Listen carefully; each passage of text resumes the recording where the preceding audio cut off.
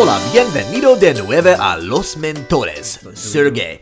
Why am I speaking in Espanol? And it's probably, I did use Google Translate, so I probably butchered it, even though I took 3 semesters of Spanish. But where are we going at the end of December? Where were they going without ever knowing the way? And everyone can see the road that they walk on is paved. So we are going to España. We just booked the trip with our middle school buddy, Oleg, if you're listening, we cannot wait. Can't wait. Our for bestie. You to whisk us away to Spain. Yes. Where we will meditate. No. But we're going to see Barcelona y Madrid.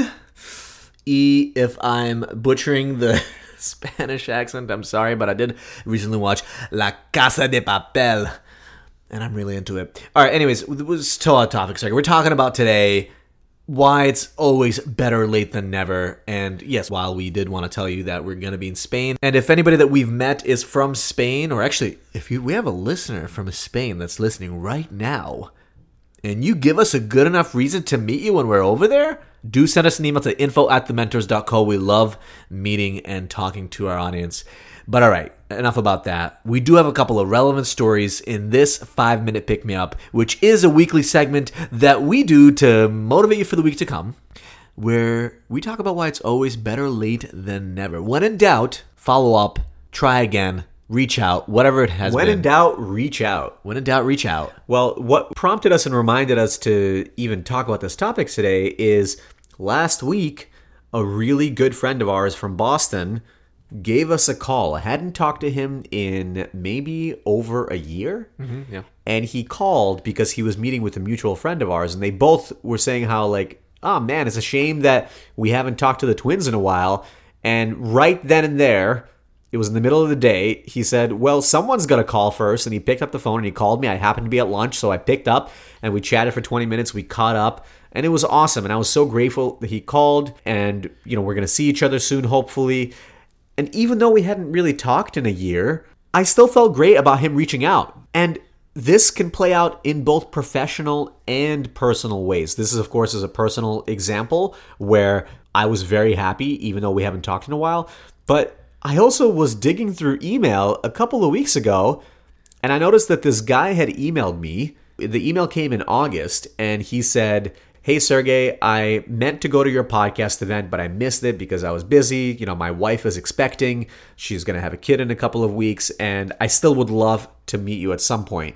And it was all the way back in August, and I showed it to Vadim. I'm like, I guess I should respond to him, right? Well, in his outreach, he did say that he was interested in having us as guests on his show. Yeah. And so when you showed me that email, I was like, oh, when did he reach out? We should probably respond, and it might be interesting. You're like, oh, it was in August. So even though it was in August, I thought, maybe it's too long. And then I looked back at the email, and it was actually August of 2018. Ouch. It was over a year ago that this gentleman emailed me, and I neglected to respond. I think I kind of remember getting the email. Maybe I forgot about it.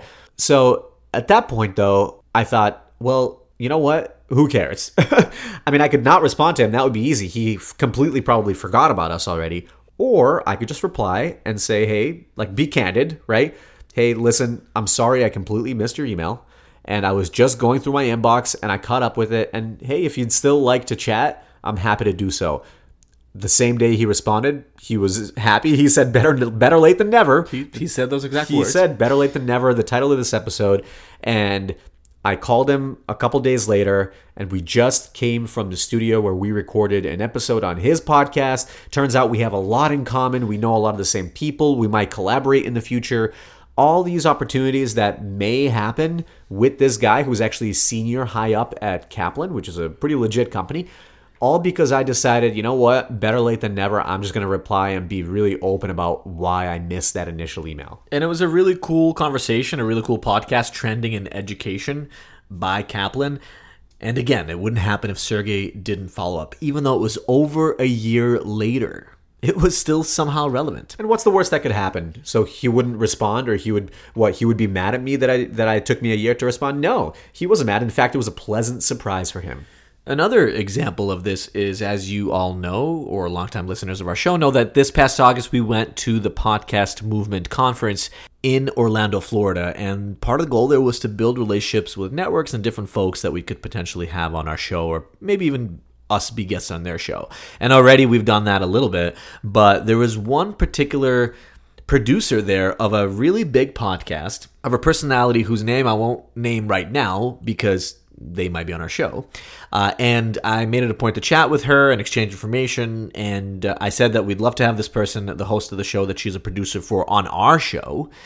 And she said, yeah, sure. And she gave me her email. And I emailed her the very next day. And she said it was great to meet. And we were going to catch up and figure out a time to do the recording with her host on our show. And then the week after that, I didn't hear back from her. So I followed up again. And this time she didn't respond, probably got busy or something. At the time, of course, I started coming up with some excuses in my head. Oh, maybe that host of that show is too big, or he only wants to be on bigger shows. No, he's got millions of listeners. He's written a bunch of books. He's been on TV. Yeah, there's no real reason for him to go on our show. There's no real reason. And, so I followed up again, and I gave another option for how to make it easier. We could go to his studio and record. And again, I didn't hear back. And then it kind of died down. For a couple of months, actually, I didn't send another follow-up. Quite frankly, I forgot.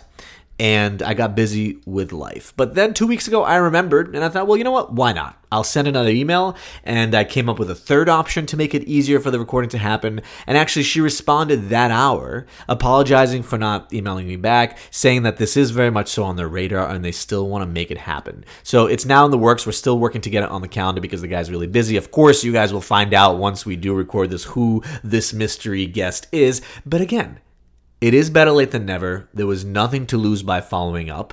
And I did get the permission from her to reach out when I met her and got her email address. So really, until I got a flat out no, I could follow up as many times as I want. And sometimes even when you get a no, it's temporary. So what is the major takeaway for this week? Don't make the decision for somebody that they don't want to reply to you ever, or they don't want to meet with you or talk with you ever. If it's been months or even a year or even years, think about this week. Maybe there's a friend that you haven't talked to in a long time, a relative that you even forgot why you haven't talked to them for a long time, or maybe a professional relationship, a former colleague, or somebody that you've been meaning to engage with that seems to have ignored you or just not replied to you, or maybe you had just not been a priority in each other's relationship. Maybe just follow up one time, make it really easy for them. Tell them why maybe you haven't reached out in a while because life got in the way. And who knows what'll happen. More often than not, people are open to re-engaging with you if you've had a relationship with them at some point, or even if you've never had a relationship with them, but you can mutually benefit each other. One easy tactical way to do that I'm actually borrowing from Jordan Harbinger, the host of the Jordan Harbinger Show, is open up your phone, go to your messages, your text or iMessage or whatever it is, and scroll towards the bottom to people that you haven't texted in a while, and just send all of them, or 3 of them, or 4 of them, however many you think makes sense for you, a simple text. Hey, haven't talked in a while. How have you been? Or what are you up to these days? Something really simple that will make somebody feel good because they know you're thinking of them and might just reignite a valuable relationship that might turn into something bigger. That's it for the 5-minute pick-me-up for this week. On Wednesday, we're going to talk about the second part in our series on Fundraising 101, and that's how to get meetings.